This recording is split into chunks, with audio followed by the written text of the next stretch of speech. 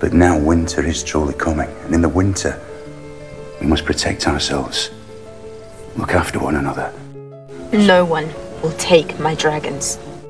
The occasional kindness will spare you all sorts of trouble down the road.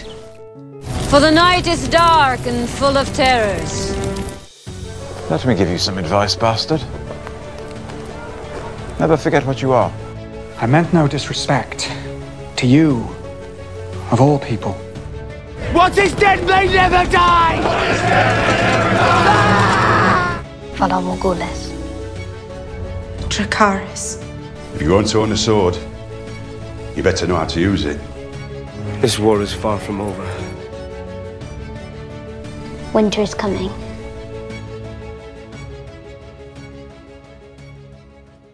Hey everyone, welcome to Game of Thrones. I'm Jonathan. And this is Jay. Jay, what are we talking about today? What are we talking about today? We are continuing our look at Season 7, Episode 2, Stormborn.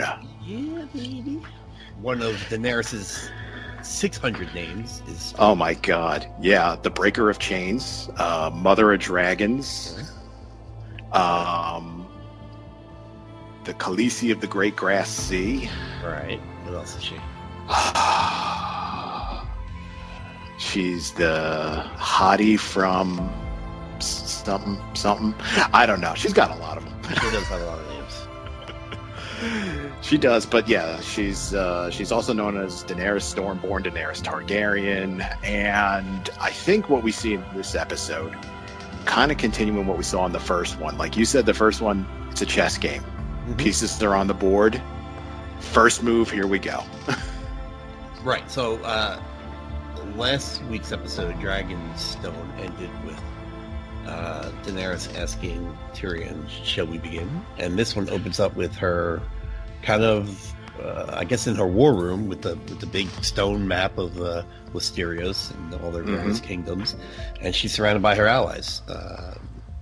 Jay, you have the better memory. Who are her allies? Well, Lady Elena's there. Tyrion's there. Lady Elena is from...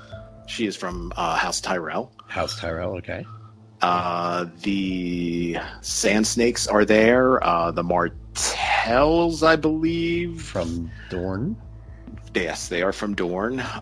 We have the Greyjoys, Theon and Yara are there. And Tyrion is there. And I don't think I'm missing anybody. You know what? One of the first things I noticed about this scene in my most recent rewatch is that they're all very powerful women. Now, I'm saying this because they don't make a big deal about that. It seemed very natural that they were all there, whereas it seems nowadays, especially with movies, that if a woman's leading your movie, they have to make a big deal about that. But here you have some of the most powerful women in Westeros. Well, some of the most powerful people in Westeros are all women, and that includes Cersei, who's sitting on the Iron Throne at the moment. Yeah, and you're very right about that. The show doesn't make a big deal out of it, and HBO, who puts the show out, doesn't put that in your face. Right. Girl power, things like that. Where Captain Marvel coming out pretty soon, and it seems this is all we're hearing about. Instead of hearing content, we're just hearing, hey, we got a woman and she's pretty badass. Right, as if Wonder Woman didn't come out 2 years ago either. Exactly. But anyway, exactly. I digress. It's just, it is with the rewatch, I just noticed it and I really enjoyed it. Because I remember the first time seeing it, I'm like, wow, the war room, I'm so excited. Because we talked about last week, they set it up so you're ready for Daenerys to just get out there and start kicking butt. And here she is planning the war. And you got stupid Tyrion throwing water on. We're not going to rush into it. Because they're all pretty much saying, let's attack King's Landing, But what do you think of that strategy? Because she repeats actually what Tyrion says. You don't want to be Queen of Ashes. Because basically, you send the dragons and this war is over. Yeah, and, again, both arguments really have some great sides to it. I mean, look, she's got a lot of powerful allies there. She's got 3 dragons. I mean, this war could end then and there. But You come in with a show of force like that, you bring in the dragons, people are going to think back to, oh yeah, here we go, the Mad King all over again, the Targaryens all over again. I definitely understand both sides. I think what's really interesting, though, is kind of when all this wraps up afterwards, and I know we'll jump back to it, is what Olenna says to her about Tyrion, about clever men in general. You know, her whole line about that, where she's, you know, clever men love to be clever and this and that. And she says, like, I've known a lot of them. They're all gone. I'm still here. So I think that was a really good move on Daenerys' part, is because she projects the strike, she projects I'm the queen. She's like, I'm going to take your advice, but I'm going to make my decision. And at the end of that, and she pretty much decides to go against what all the other her allies go, you know, what they want to do. She goes against it, and then they you know, reluctantly agree. But she has the wherewithal to, when they leave, to ask, you know, for some advice from Lady Olenna. Yeah, Lady Olenna. You know, because she understands that, and I think these are little things they put in the show to show that Daenerys is a good leader, is going to be a good leader and a good queen. Yeah, absolutely, because, you know, she could just say, I'm in charge, and this is it, and just really almost pull a Cersei and just do whatever she wants. She gets the advice from everybody. She hears everybody out. And then, you know, kind of rightly so, she goes to, like, the oldest and wisest one there. Because, I mean, again, what Lady Olenna says is, I've known a lot of clever people. They're dead. I'm still here. So she's doing something right to have lasted this long, because you watch this show, people don't have a long life expectancy. So yeah, she's doing pretty good.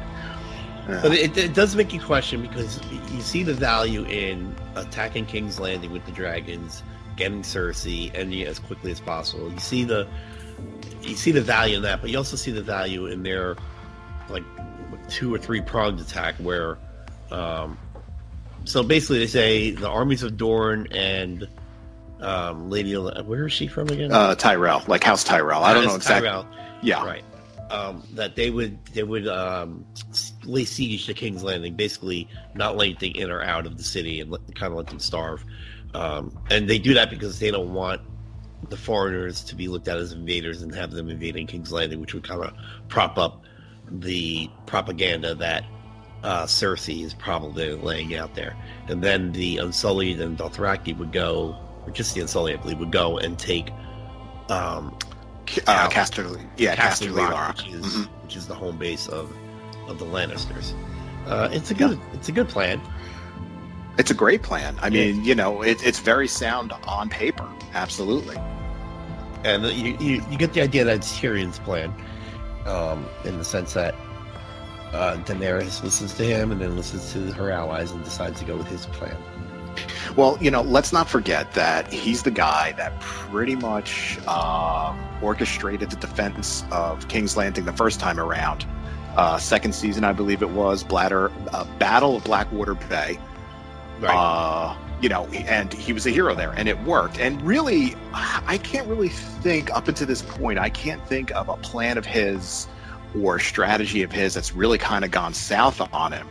So you almost sort of think, like, you know, guy's on a hot streak. He knows what he's talking about. He's probably one of the smartest people in the Seven Realms, the kingdoms, all that. So, and like I said, when he explains it, I'm like, yeah, it makes a lot of sense. So, right, what could go wrong? Yeah, I always thought Cersei's got a man on for him about she just hates him and wants him dead as soon as possible, and they play it up as more of. You know, well, A, he's a dwarf, and B, you know, he killed our mother, you know, she died giving birth to him, that's why she hates him. But I think there's that jealousy there, that there's a part of Cersei that knows that he would be a better leader than her, that he's smarter than her, that he knows more than her, that he would be more beloved than she would. So I think that's really what drives her drove her hate for him. Now the fact that he's openly the hand of, you know, Daenerys is, you know, now she can rally everybody around her in order to kill him. Even Jaime's having a hard time kind of defending him at this point. Yeah, and I mean, because one of the things that they bring up is the fact that he did kill their father. But the thing that's funny about that is a lot of the things that she mentions, you know, he killed our mother, well, you never really knew her, and that's an accident at childbirth. You know, he killed our father. Well, she didn't exactly like her father anyway. It's a lot of excuses, but I think you're right. I think what it is deep down, she's a very vain person, and she knows that he would be much more beloved. I mean, as a leader, or even if he was the hand of the queen, you know, Daenerys takes over, she's the queen, and he's the hand. He would be the most beloved Lannister there ever was, and she just can't deal with that. Right. So the war council ends. She gets some advice from Lady Olenna, and then she has a conversation with Varys. Varys, yes. Varys, okay. Which I love, because you forget, because there's so much time in between seasons and stuff like that, you really forget that Varys has been doing what's best for Varys. You know, he's pledged loyalty to anybody that would, you know, have him be loyal to them, and probably had sword Ezra at the time. And she calls him on that. She's like, look, you know, you were my father's advisor, then you became Robert Baratheon's advisor, and then I think he was also involved with Joffrey's council for a bit, right? Yeah, absolutely. Yeah, so she's like, why should I trust you? And it's a great moment, because he's like, the problem is, you don't understand, I work for the people. I'm about what's best for the people. And if you don't believe that, then you can kill me right here. You know? But I like that she did that. I like that she called him on it. Yeah, and I think, like what you said, it just, again, it keeps showing what a great leader that she is, because yeah, it's very true. You know, he looks to be a very self-serving person, but we have seen instances where he has declared, not to her, this is the first time he does it, where he has declared, you know, he works for the people. He said it to Ned Stark. I think he said it to Tyrion to convince Tyrion to meet Daenerys, and I believe him when he says it. I sincerely believe him. And I mean, to say that, you know, if you think I'm lying, go ahead. Now's your chance. You can end it. I won't stop you. And that takes guts. That really does. Yeah, and she has the presence of mind to understand his value and not kill him. Now, we mixed up a bit, because that actually happens before the War Council. And the next thing, the next thing happens before the War Council too. So, you know, she's like, look, I believe you, but if you're betraying me, I'm gonna feed you, or burn you alive, I think she said. Pretty much, yeah. Yeah. So, and you believe her when she says it. Trust me. Oh yeah, I think we've seen it before, and you know, upcoming. I mean, we'll see it. I mean, she doesn't make idle threats, not at all. And then almost immediately after this scene, we have a woman is introduced to Daenerys that I've been wanting dead for probably 3 seasons at this point. And it's Melisandre, the Red Woman. And what kind of news does she bring? Oh boy, I mean, it's pretty interesting, because I don't really understand. I always thought she acted alone, and I didn't realize that there was almost like a whole network of these red women, red priestesses and everything. And she's trying to say, is this the one where she's trying to say that to kind of enhance her reputation, to kind of allow her or her sisters to kind of preach about her? Is this the one? Is this the scene? Because no, this is just her. This is just her. Snow. Yeah, that's right. This is the one where she urges her to meet Jon Snow. And again, what's interesting here is you look, she served Stannis Baratheon, and you know, she wanted all these other would-be usurpers killed. She claims to be following the Lord of Light. I mean, I don't know. I think I'm with you. I think. Well, this is not a character I like. The things about her is, you know, the things Stannis did because she advised him is what makes her such a reprehensible person. Obviously, not just killing. I mean, it was what the brother, his brother-in-law, right? Got burned at the stake on the beach, I believe.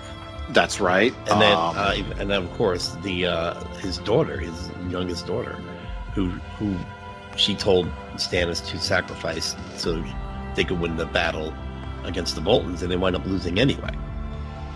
Yeah, I mean, she's pretty reprehensible. I mean, okay, she did bring back Jon Snow, but I just really don't know with her. But yeah, I mean, I think this is a good idea for her to meet Jon Snow because they're going to be very powerful allies together.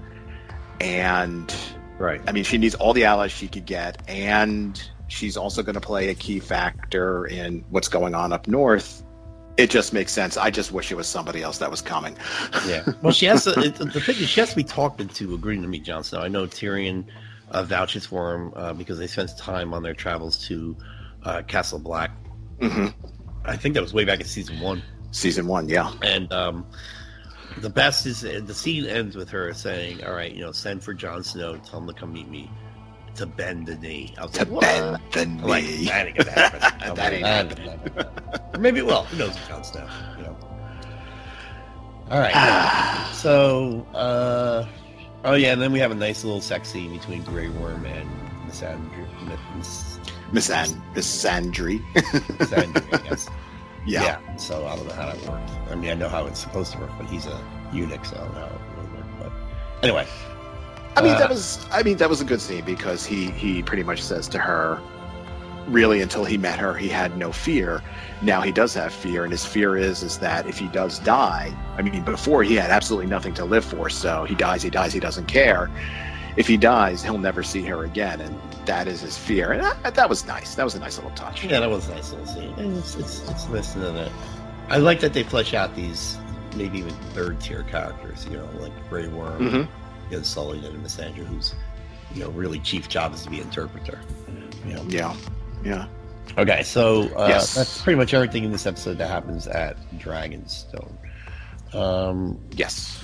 Let's take a quick detour to Old Town. Where Samwell is there with the...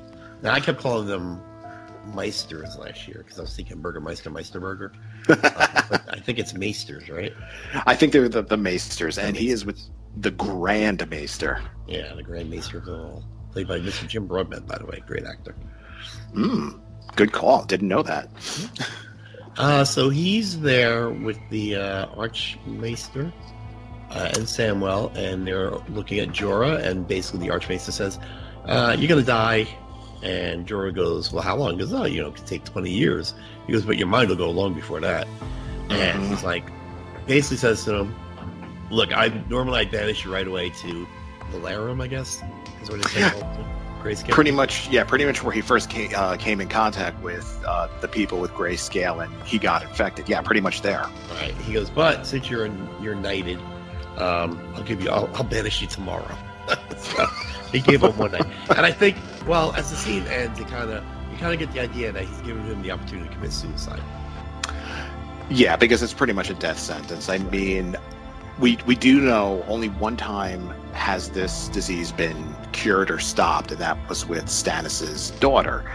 The Archmaester says, "Well, we were able to catch it very early. We worked really hard on it, but this is a foregone case. It's pretty much a death sentence." And I think you're right. He's pretty much, "I'll let you go tomorrow," kind of expecting to show up tomorrow, and he's taking his own life. Right. And Samwell, as he's leaving the room, finds out his name is Jorah Mormont, and of course, the Maester over at Castle Black was Jorah's father. Who died there and was an ally of Sam and a mentor of Sam. So that gets Sam thinking. So Sam comes by later that night. He's got some medicines and a flagon of rum with him, and he's basically gonna takes out an old book and finds that there is a possible cure for grayscale, but it involves taking off layers of the grayscale, which is layers of skin, and applying some kind of what I assume would be what we would call an antibiotic or something on top of it. And it looks really painful. You got to give it to I don't know why for the past 2 episodes Sam's involved with the 2 most disgusting scenes in each episode.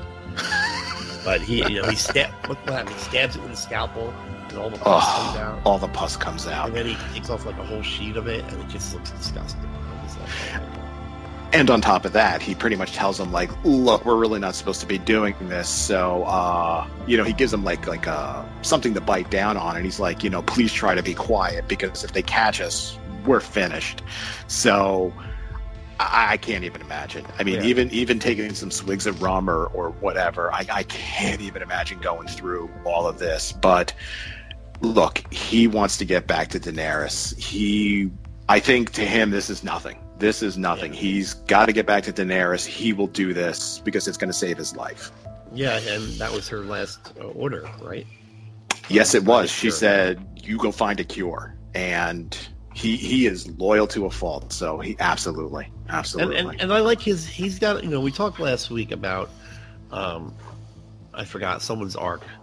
And who was the Hound. We talked about the Hound's arc, his right. arc. Yeah. And I like Jorah has like a mini arc himself, because he's been kind of shunned, I guess is the best word, right? Because he was his family was very he's a Mormon, and yes, he was a knight, and he was selling slaves, I believe, right? He was selling slaves. He was selling people into slavery. He was selling people into slavery. He had a wife that loved an extravagant lifestyle. He had to keep up with it. He was caught by Ned Stark. He was banished. He tried to win favor back by betraying Daenerys, but when he saw really the good in her, and I also think too fell in love with her, he went against it. He stopped the assassination, but he did kind of come clean about who he was. She banished him. He fought his way back. Has this disease grayscale. He had to go away. Yeah, it's a great arc. It really is. And like you said, he's kind of like a second-tier character. I mean, it was so fleshed out. I mean, it's you just get so invested in all of these characters. Well, that's what they do great in the show, because they could make Grey Worm just the leader of the Unsullied. They could make, her name's Missandra, just the interpreter, and they don't. You don't need to go into their backstories or create these other things. Jorah could just be, loyal knight to Daenerys. You don't need to go into their backstories, but they do, and it really fleshes them out. And it really makes you because Jorah is one of my favorite people now. I just think I appreciate his loyalty, and I appreciate how far he's willing to go for Daenerys. Look, that looked painful. I mean, the thing's all over his arm, over his front and back of his chest. We don't know the outcome of the. We do, because we've seen the season, but at this point, if we're seeing it fresh, we don't know the outcome of Sam's surgery. So yes. He's willing, he's risking death at this point, and I really think his arc worked out really well. If it ends here and it ends here, and I think they served him well. Absolutely. The story. Yeah, absolutely. Anything else about Old Town or Sam or? No, I think we pretty much got it covered. And actually, I wanted to talk a little bit about Sam. Sure. I just thought, okay. He is so different than he was in the beginning. He was afraid of everything. He couldn't do anything. John had to beg him that first season just to pick up the sword to train. And, yes. And then get knocked out of his hand for a swing. And now he's sneaking, behind the maester's back, and he's helping Jorah out of loyalty to his father, to Jorah's father, and I really enjoy Sam's role and how he's become a kind of a major player in all this. Yeah, he really has. And the other night, my daughter's watching, and we were watching pretty much when Mance Rayder and all the wildlings attacked Castle Black. And Sam was one of the ones that was really stepping up. Now, granted, he didn't do a lot of fighting, but he was motivating other people. He could have hid in a storeroom and cowered, but he knew, he's like, look, I'm going to die one way or another. I'm going to do something with my time. I'm not just going to hide. I'm going to actually do something. And, again, here, he wants to be a maester more than anything, but he's breaking rules left and right, knowing he could get kicked out, excommunicated, whatever it is, but he does it out of a sense of loyalty and honor and duty. And the fat sniveling coward of season 1 is long gone for sure. Well, let me ask this: does he want to be a maester, or does he want to do whatever John needs him to do? He wants to do whatever John needs him to do. Now he goes there thinking it's becoming a maester, or at least learning from the maesters. But when we saw last week in Dragonstone, he really sees that these guys are academics that hide behind their walls, and they possess great knowledge, but they don't want to share it. They really don't want to do good with it or help out. So he's starting to see that he's got to take a more proactive approach. Well, you even look at the sense, it's the theory of what's the point of having all this knowledge if you're not going to use it? So people have been suffering with grayscale for how long? And he just finds the right book, and there's instructions in there how to get rid of it. It's painful, and it might not work all the time, but it's in there. Like, as opposed to banishing all these, like, we don't know how many people are in Valerum. Exactly. But, it gives you the idea. Look, the Archmaester said to him, it's pointless. Your mind's going to go. And he's like, no. And that's the thing about Sam, is he doesn't give up. He tries to see if there's another answer. And you gotta appreciate that. The fact of the matter is this: is that whoever sits on the throne at the end of this thing, they probably are the ones that fought and they led and all this stuff. But what this show is showing us, the second time I said that phrase, is that it's a lot of these second and third tier characters that are really contributing a lot. That Jon wouldn't be where he is if it wasn't for people like Sam and Melisandre. Daenerys wouldn't have been there if it was for people like Jorah and Tyrion. And they're not swinging the sword, they're not having the cool lines or anything like that, but they're definitely as responsible for the outcome of all of this as the main people. Oh yeah, I mean, absolutely. It's I think we talked about this last week, the fact that this show is rich with characters, second tier, third tier characters, and you feel like you really get to know them all, and in big ways and small ways. I mean, everybody seems to participate in this giant Game of Thrones, and it's really good to see that, because easily the show could just be about Jon and Daenerys and Cersei and Jaime, and just big epic battles back and forth, which is good and fun to see. But when you see really great writing like this, and you see that really all these characters, like Jon has, like you said, he has Sam. Now he has Sir Davos with him as well, advising him, and Daenerys has a flock of advisors as well, and allies, and it really kind of shows you that it's not just who's the strongest. Right. It's really who's best prepared, best prepared to lead. Yeah. And I think you're going to see that whoever sits on that Iron Throne is someone that leads in a way that inspires loyalty, not demands it. I think that's how this is going to turn out.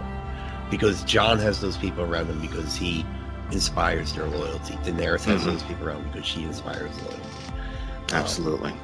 And there's one more thing. Let's not forget that Sam risks getting grayscale by even performing this operation.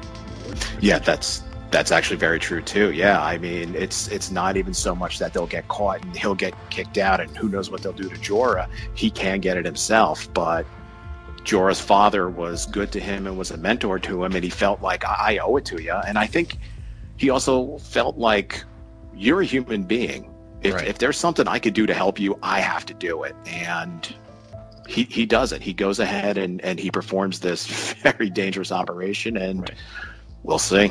Well, look, it's that character trait of his that made him save Tilly and young Sam. Gilly. Mm-hmm. Yeah. But anyway, so yeah. All right, so that's Old Town. So let's go over to Winterfell. Ooh, the North remembers. So Jon gets a message from Tyrion about asking him to come and meet Daenerys. And he speaks to Sansa about going. And I think they decide, well, let's speak to Sansa and Davros. And they both say, no, you'd be silly to go there. Sansa, who understands that Tyrion helped her, still doesn't trust anybody named Lannister. Rightly so. Yeah, we can't blame her for that. Absolutely. and Davros is just kind of like, look, you're the king of the North now. We got other things to worry about than you going to meet this woman who's claiming to be queen. And you have to wonder, and you also have to wonder too, the name Targaryen. I mean, the last Targaryen that sat on the Iron Throne, I mean, that stigma has to follow her as well. Is, we had the Mad King. Is this the Mad King's mad daughter? Because really, they know next to nothing about her. I mean, she pretty much just showed up at Westeros. For the entire run of the show, she's been overseas. I mean, it's really, if anything, they hear rumor about her. She literally shows up with an army of barbarians. As far as Westerians they know the Dothraki to be barbarians. They know the Unsullied to be mercenaries. It's an army you buy pretty much. So yeah, I mean, if you think of the newspaper headline, it's former Mad King's daughter arrives in Westeros with foreign army and mercenary army. You're like, what? Exactly. Yeah, let's go meet her. So, I think, and then smart. I mean, look, as the viewer, you're like, no, you have to go down there, blah, blah. But in the show itself, in that world, that's the smart decision. I think John understands that. And I was surprised that he took Sansa and Davros's advice in that respect.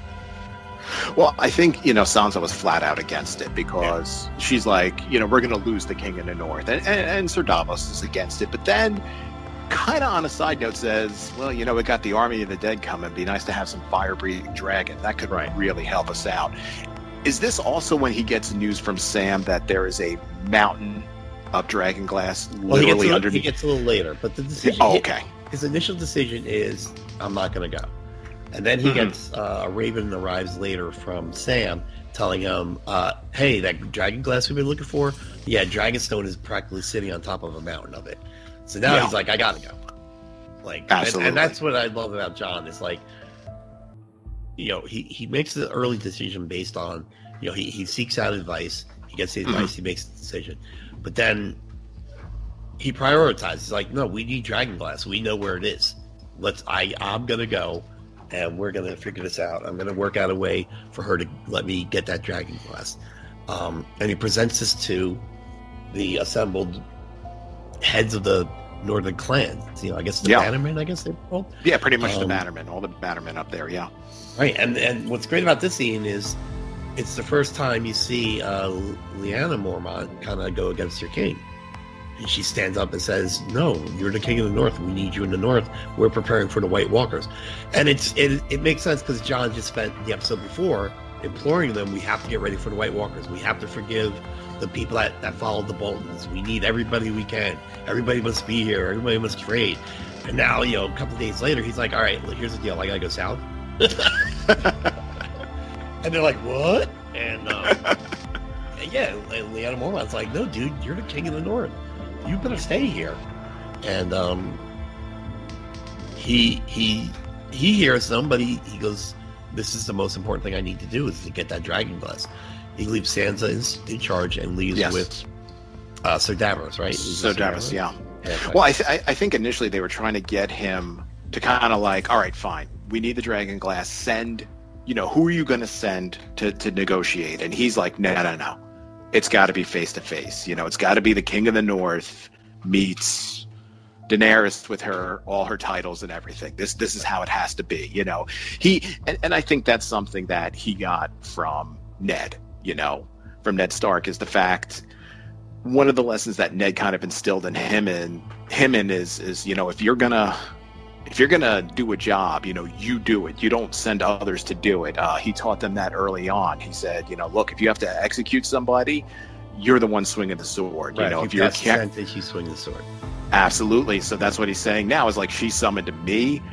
I have to make this deal, and Sansa's in charge. Before he goes, though, I believe he has a little talk with a certain somebody.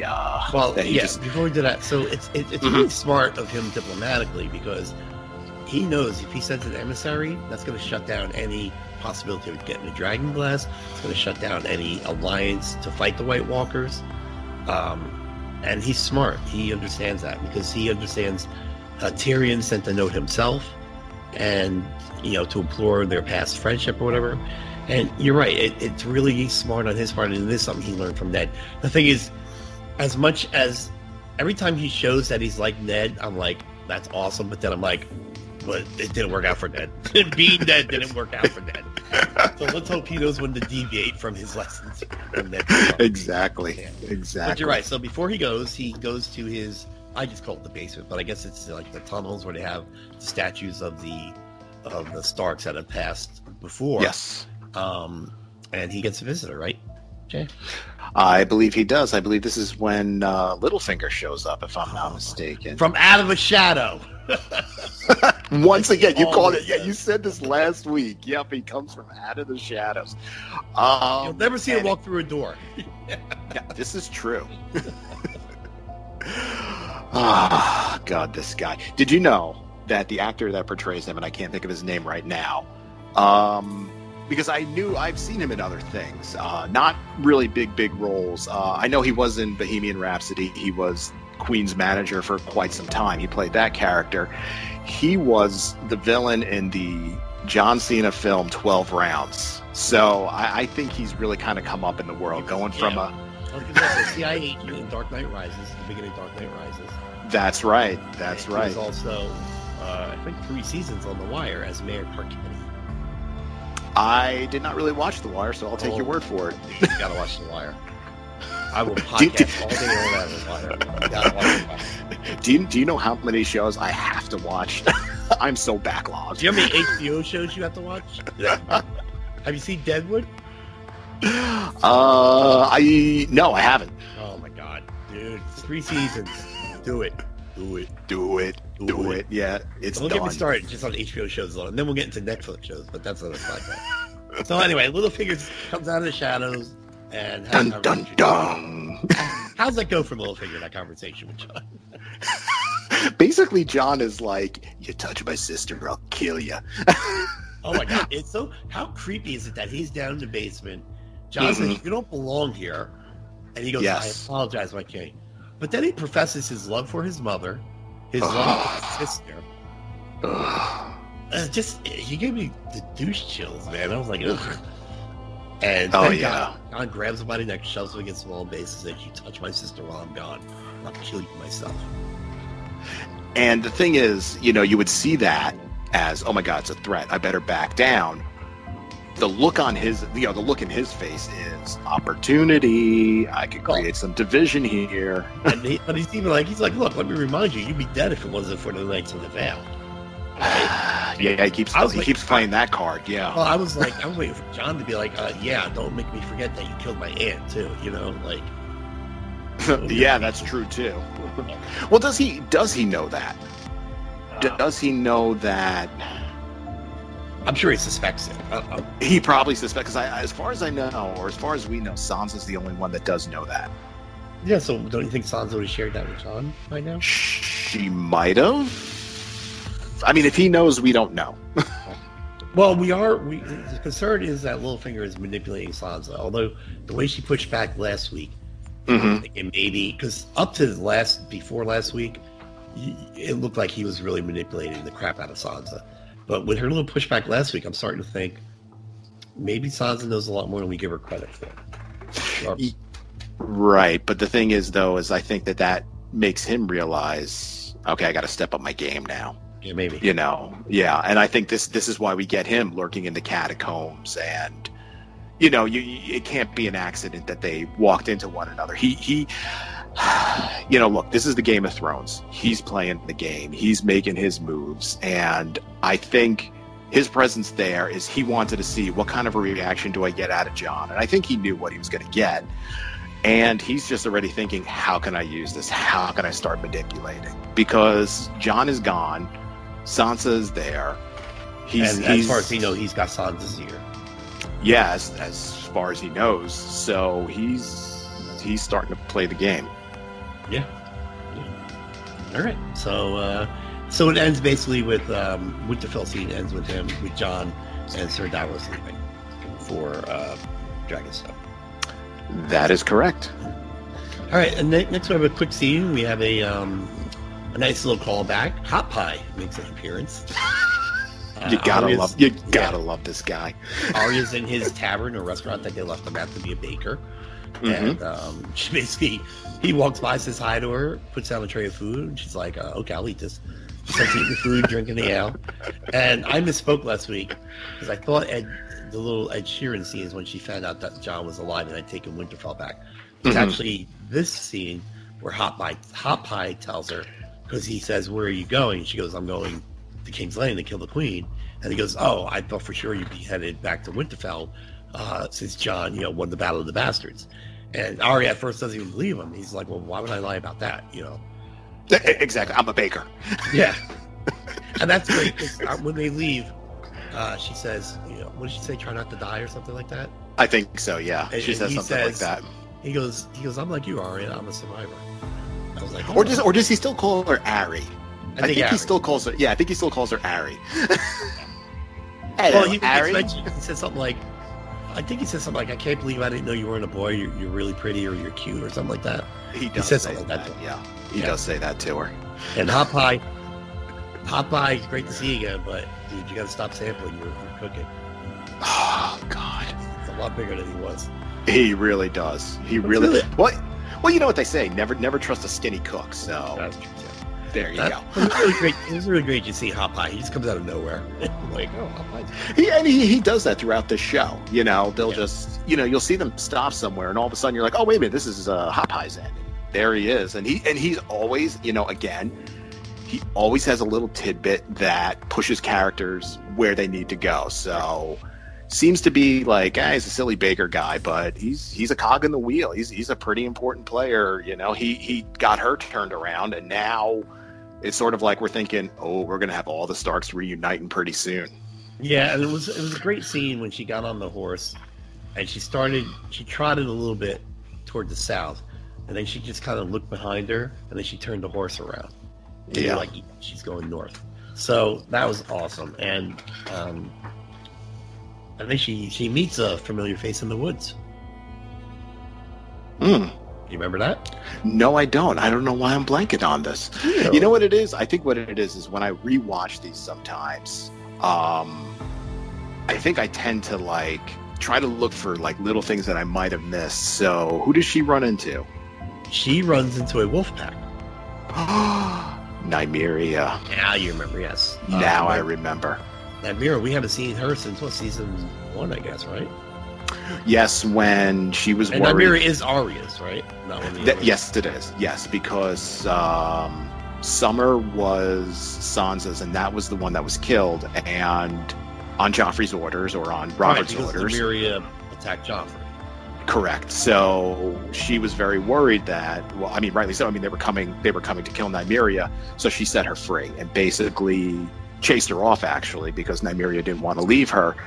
Now we see her fully grown, leading a wolf pack, and she's like, "Come on, I'm going back north. Come with me." But it's been too long. Yeah, and Nymeria's like, "You got your thing, I got my thing. I'm the alpha dog of this wolf pack." So, but that was a nice scene. It's nice.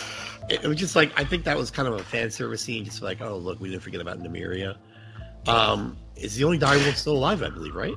I do believe so, because yes, Robb's was killed. With him. Sansa's was killed. Did what happened to Jon's Ghost? Or is Ghost still alive? Ghost might still be alive. Okay. I think Ghost might still be alive. No, and I think Ghost has kind of become sort of like everybody's. He's almost like a member of the Night's Watch himself. Right. He yeah. I'm sorry, go ahead. Oh no, I was just going to say, he doesn't stick by Jon's side. Like, Jon needs him, he's there, but he does his thing, and he's almost sort of like a member of the army himself. So he's a pretty So we lost Recons, and Rand's is dead too, right?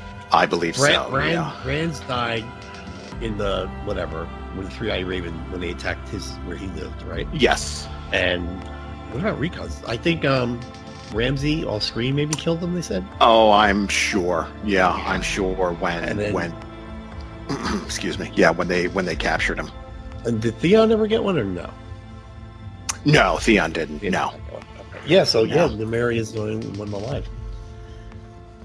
And and like you said, it is a nice little Hot Pie is one thing. Like I said, I think Hot Pie is like one of those characters where you're sort of like, oh, this could be a little fan service thing here, seeing him, but he's actually serves the key role. And Nymeria is total fan service, but it's fan service in a good way, because it's not something like, hey, whatever happened to her direwolf? I really want to know that. It's nice to see it, where in some other films and things like that, they do fan service that it's like, I really didn't need to know that. You didn't need to do that. This perfect touch. There's only one thing that would have made that scene better. What's that? If when Nymeria came into the scene, she was being ridden by Ed Sheeran and playing a song. Oh, God. No? Okay. No. I'm just thinking maybe we can work them into every episode this season. No. All right. So, last we see Arya after Nymeria's encounter is she's on her way north.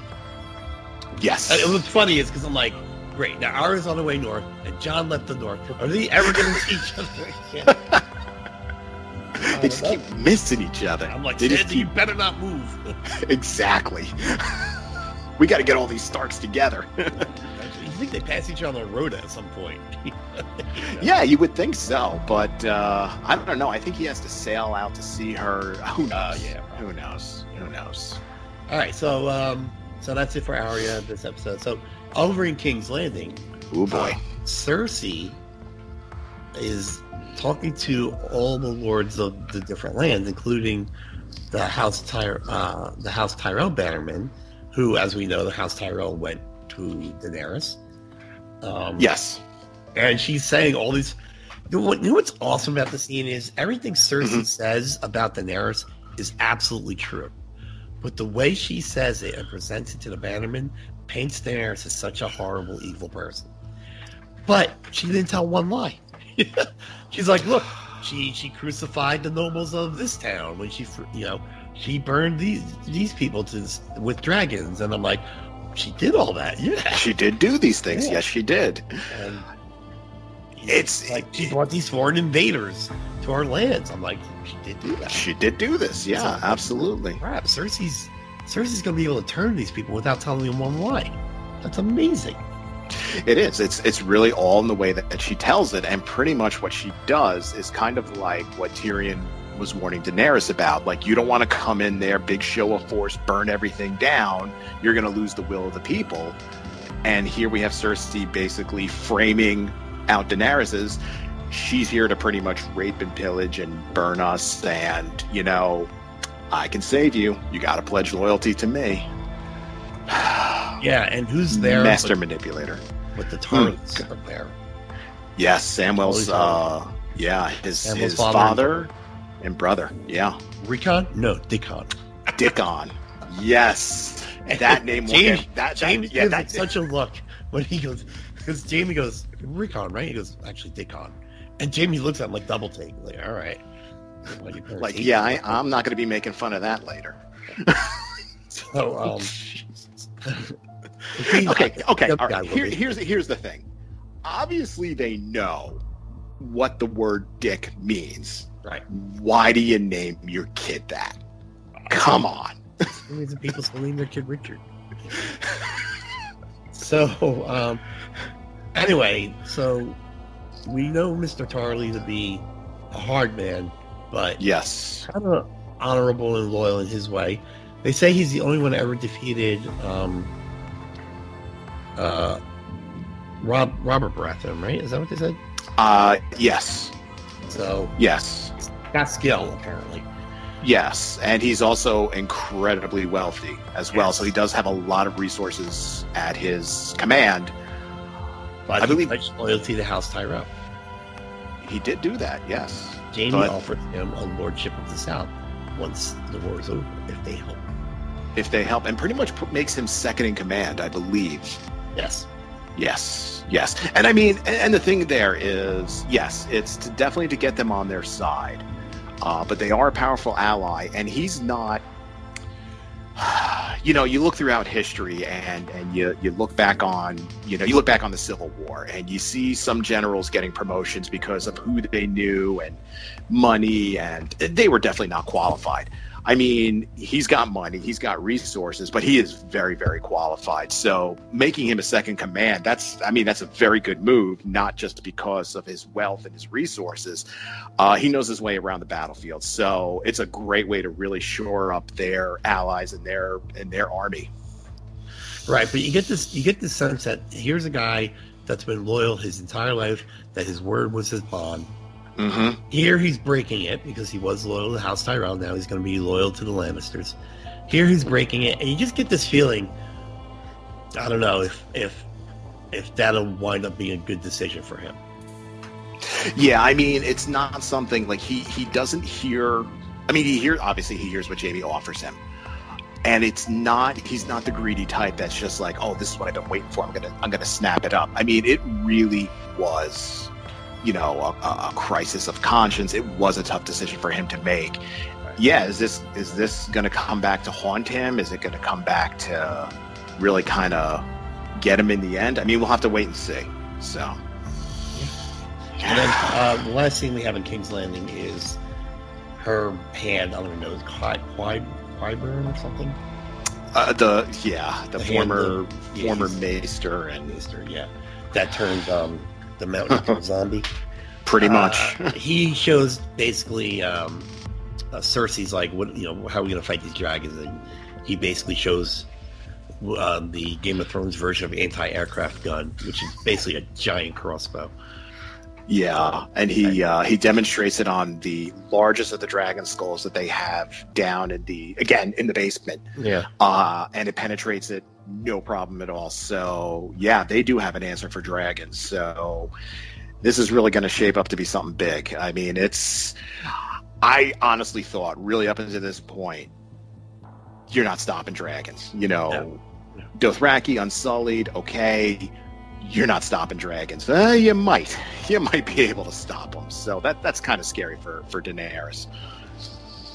Yeah, so you really, because the dragons do have like that little like scaled part of their belly that when they get arrow shot at them, they kind of pull up and step forward and it hits that little, not little, Mm-hmm. the scaly part, so it kind of bounces off. So yes. you're thinking like, what could take a dragon down? Well, giant crossbows, apparently. We think, but at least that's what the Lannisters are hoping. Yeah, exactly. I mean, it worked in a demonstration. Is it going to work in the field? But it's definitely if you're a fan of Daenerys, you're kind of holding your breath there, like, oh my God, this could really spell trouble for her. Yeah, absolutely. So that's King's Landing, and then finally, yes. which we talked last week about how it was very dialogue and character driven and not a lot of action. And up until this point, there was a lot of action, but this is one of the best battles. First of all, it's a sea battle. Yes. Now I'll complain about it after we talk about it. Little okay. nitpicks. Okay. Little nitpicks. Not complain. Little nitpicks. But anyway, so we go to at Dragonstone. It's decided that, and I don't remember her name, but the woman from Dorne that has the 3 daughters that are the snakes.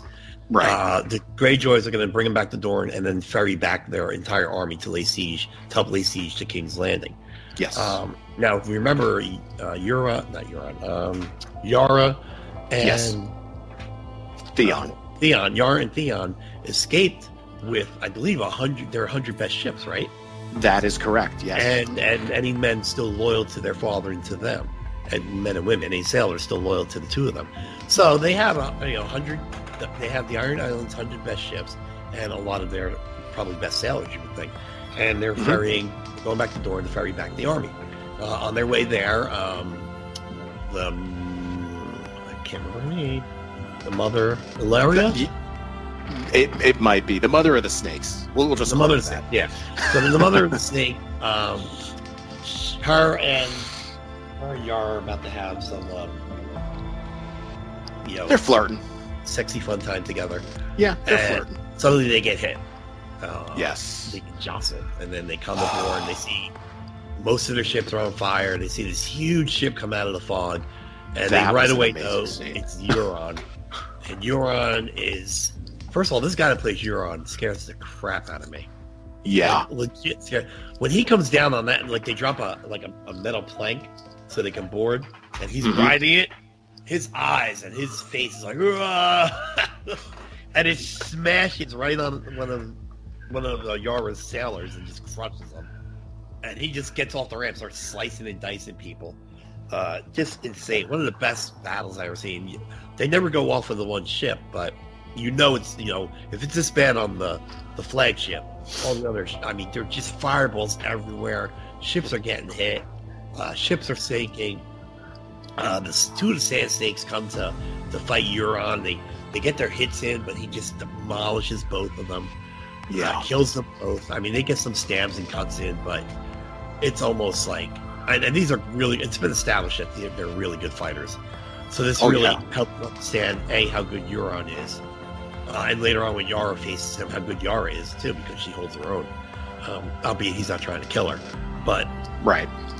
Basically, Euron and his fleet demolishes that fleet.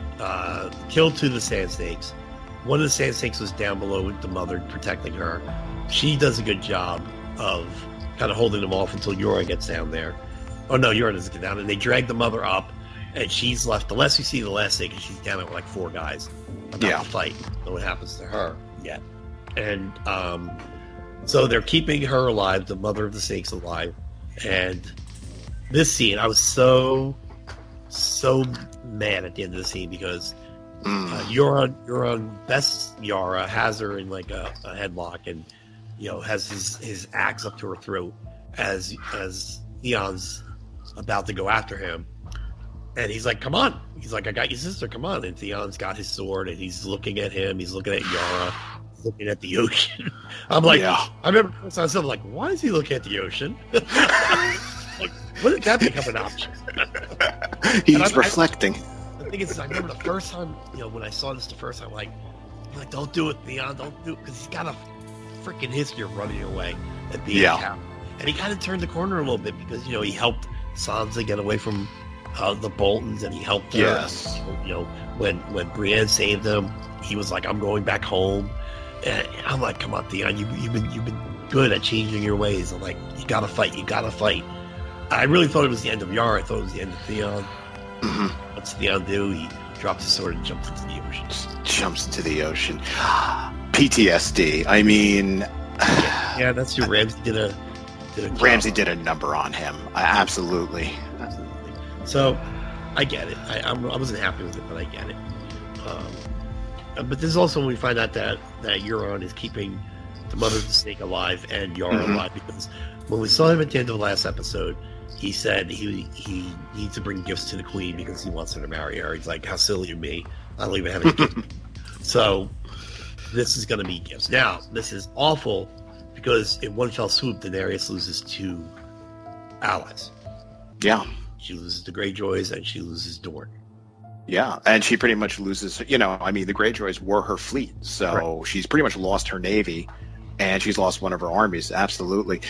But this, kind of going back, but this was, again, for a television show, this was an incredible battle. When you see Euron's ship kind of come out of the dark and the smoke, and it just looms. When we saw him enter King's Landing, and you see he's at the head, you're like, okay, his ship's a little bit bigger than everybody else's, but when you see his ship come, it's like the Titanic. It is huge. It is menacing. He is menacing. It's, oh my God, this is one of the things that this show is known for, is just epic battles. And I think this is really the first sea battle that we've really ever seen. Except for the Battle of Blackwater. Yeah. Yeah, there was some there, but this is like everything took place on the ship here, and it's just, the ending of it is, I really thought, like you said, he turned the corner, but when I saw that hesitation, I was like, oh God, he's gonna run again.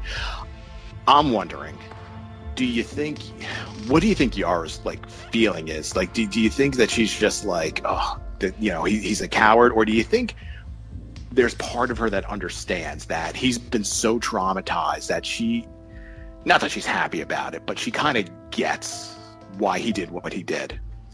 I don't know. I think there's a little frustration there. I think for her, there's got to be that feels like, look, man, I've had your back since you came back. Even to the point where right before the attack, when the mother of the snakes, kind of orders him to get her a drink, Yara's like, he's not your servant, and he's like, it's okay. Like, she's still defending him. She's still trying to make him see, like, you're Greyjoy. You're more than her. He's the next in line for the throne, more or less. I mean, by their laws or whatever. But he doesn't want it, and I think she's trying all she can to really make him remember who he was, to get him past all the trauma. And this is like, and that's what I was thinking too. Like, this is your moment, man. Stand up to this guy. Help your sister. Yeah. Even if you die, it's a worthy death. Absolutely. My opinion. No. I couldn't agree more. But at the same time, I was horrified, upset. I was feeling all those things. But part of me, I was sort of like, oh God, what he went through. It's still with him, and it's just a horrible thing. We have to wait and see. We have to wait and see what happens with him. What is Euron's plan for his hostages, his presence now? And a big part of Daenerys' plan pretty much just went up in flames. So how are they going to regroup? That's some big questions. As this episode begins to wrap up. Yeah, it's a huge hit on Daenerys, and I remember the first time watching it. You're hyped because of the first 2 episodes. Daenerys got her plan. She's got her ally. She's about to bring the pain, and boom, loses an army, loses a navy. Yeah. Then you start thinking, and this is what's great about the scene is it reminded me the first time I saw it. Oh yeah, I'm watching Game of Thrones. Nothing good lasts for long.